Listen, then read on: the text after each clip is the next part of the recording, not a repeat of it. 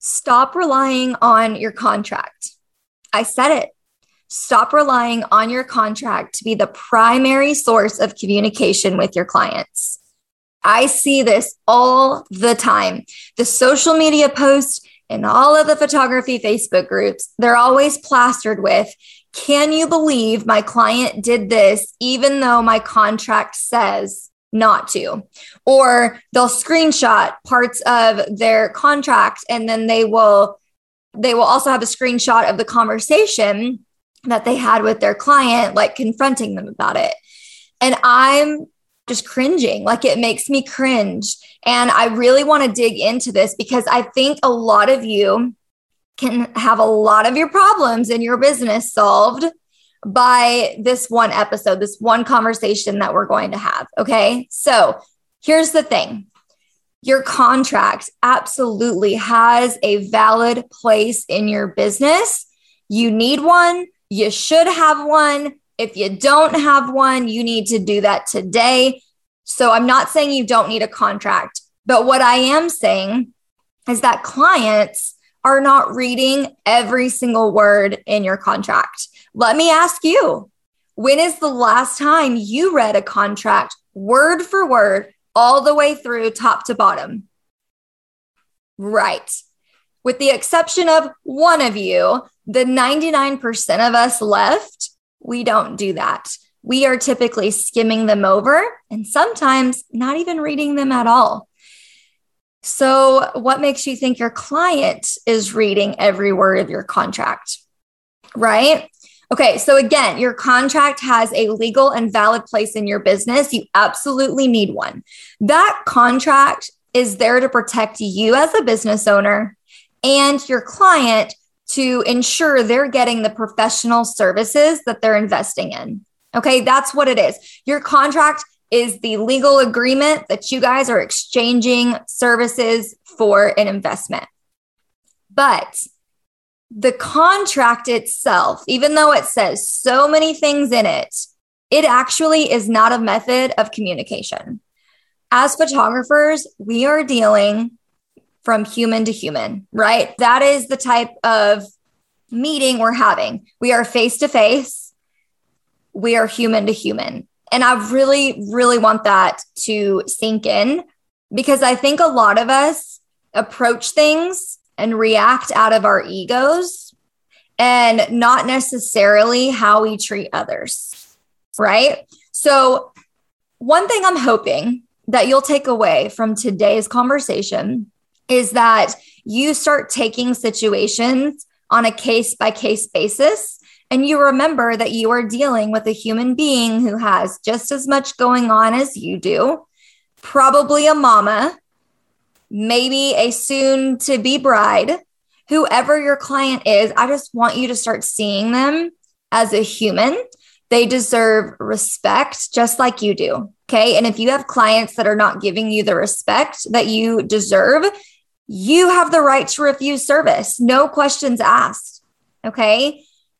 But they deserve respect. They deserve patience. And guys, they deserve a conversation. Okay. So your contract, even though it's got really good stuff in there and it's got some do's and don'ts, or maybe it's got some guidelines or some expectations, whatever it has in there that you want to communicate to your clients, you've got to highlight those sections of your contract and find another way to communicate that to your client. So for example, throughout my contract, there's a lot of things I touch on, from the investment and pricing itself to rescheduling to cancellations, all of those things, right? Because again, the whole point of the contract, if we ever needed to use it in a court of law, it literally spells out and it shows the agreement that we made. That's why everything is in the contract, but it doesn't mean everyone's going to read it. So what I do is I have found different places throughout my client journey to say what's in my contract in a different way. I have found unique ways to communicate what I need said to my clients so that I know that they've heard the information and that they understand it. Okay. A lot of the time, I see photographers who are just solely depending on the contract. They don't ever explain their process. They don't ever explain any policies, or if someone needs to reschedule, they're never saying this outside of their contract. And if that's you, then let's do better. Let's find ways to communicate that so you can be sure that your client didn't just sign a contract, but that they understand. Okay. So the other thing here is I want to give you guys some tangible examples of where I have put certain things in my contract to be sure that it's being communicated. Okay. So first and foremost, I really do try to, anything that is major that my client needs to know, I really do try to put that in a primary form of communication, which is verbally, right? So me speaking from my mouth where they can hear me, or in email communication. A lot of my email sequences give room to put in this important information. And so I have it sprinkled in there. One of the very first things after someone books with me, I go over my reschedule and cancellation policy in an email. And I even I'm very sarcastic. I like to joke a little bit and then be serious when I need to be. That's just part of my personality. And so one of the things that I do is I basically apologize to my clients that we've got the business lady has to come out before we can start planning their super fun session. And so in that email, I have spelled out exactly what I need them to know. And then typically they will reply to me and let me know that they understand. And then we're moving on from there. The legal stuff is taken care of, and we can truly focus on giving them the experience that they invested in. So that's one idea. Another thing that I do is when I deliver my gallery. So when the galleries are ready to be viewed, ready to be downloaded, whatever it is, I have an email that spells out, again, it's like I tell my client, thank you so much for choosing me as your photographer. And then I'll insert some personalized feedback based on their session. Then I give them all of the information they need to access their gallery, download their images, all of that good stuff. And then right underneath there, I give very quick 3 do's and don'ts. Okay. And it's just reminding them, you cannot crop these. You cannot add a filter to these. You know, if something's wrong with an image or if you're needing a different crop, let me know. I don't do this for everybody, but occasionally I'll have an interesting request and I will go ahead and complete it. But again, it's quick.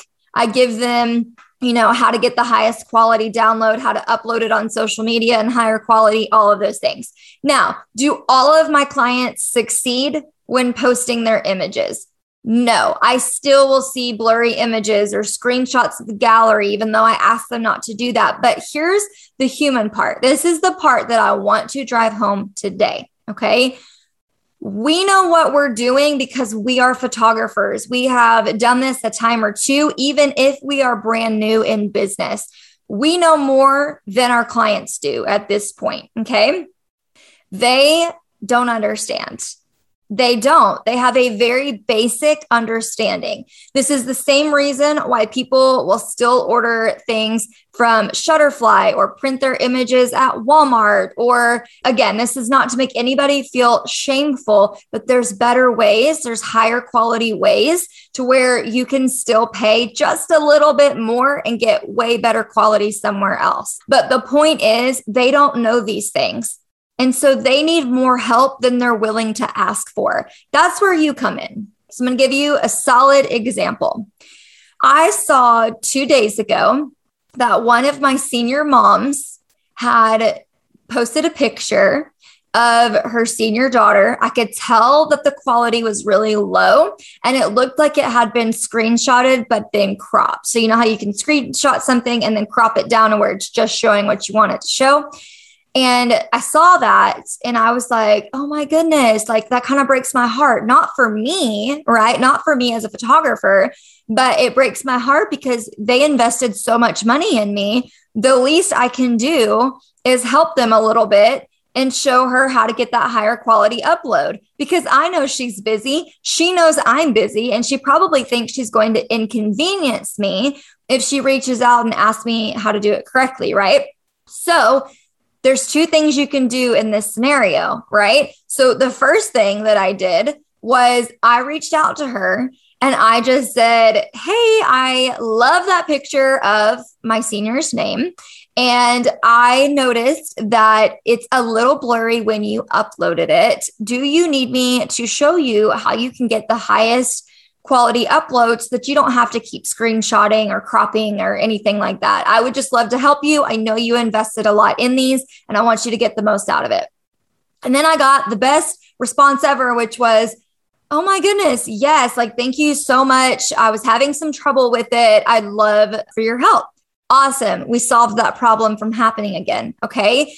Another thing that I did a couple of years ago when I kept seeing this problem happen was I recorded a pre-recorded video of me downloading a real gallery on both the desktop version and the mobile version. And I sent that tutorial video out in the gallery delivery email.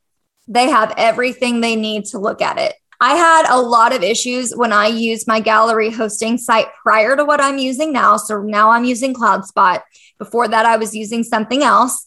And my clients always had issues. And now with CloudSpot, I don't really have that issue anymore. And it's either because A, I've truly equipped my clients to figure it out, or B, we really have moved to an easier gallery hosting platform. And it literally has cut down the amount of help that I have to give my clients afterward. And again, it sounds so silly because we're like, duh, like get your laptop out and download them on your computer. I don't understand how hard that is. But we also need to keep in mind, this is not their industry. They don't know. They're used to low quality images on a cell phone. Okay.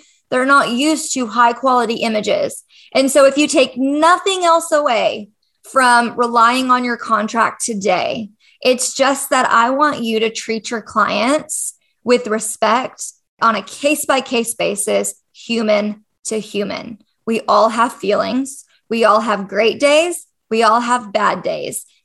Don't add to it. Don't add to someone's bad day. Be the reason it gets better. Be the reason that because of how you basically went above and beyond the expectations your client already had, that it's how you treat them that brings them back, regardless of even just your editing and the amazing photos. People will come back because of how you treat them. It's not always about the images, right? Obviously, that plays a role. That's our industry. But a lot of times people just move on or don't come back to you because they found someone with a better client experience or someone that they have a better experience with, like personality wise. Okay. So I hope that this either affirmed that you're on the right path, that you're doing things well, or I hope it encouraged you to tweak your method, your communication, the way that you treat your clients so that you can get loyal clients to come back to you, that you can get those word of mouth referrals, that you get people raving about you. And at the end of the day, your contract cannot be your primary method of communication. I'll catch you guys on the next episode.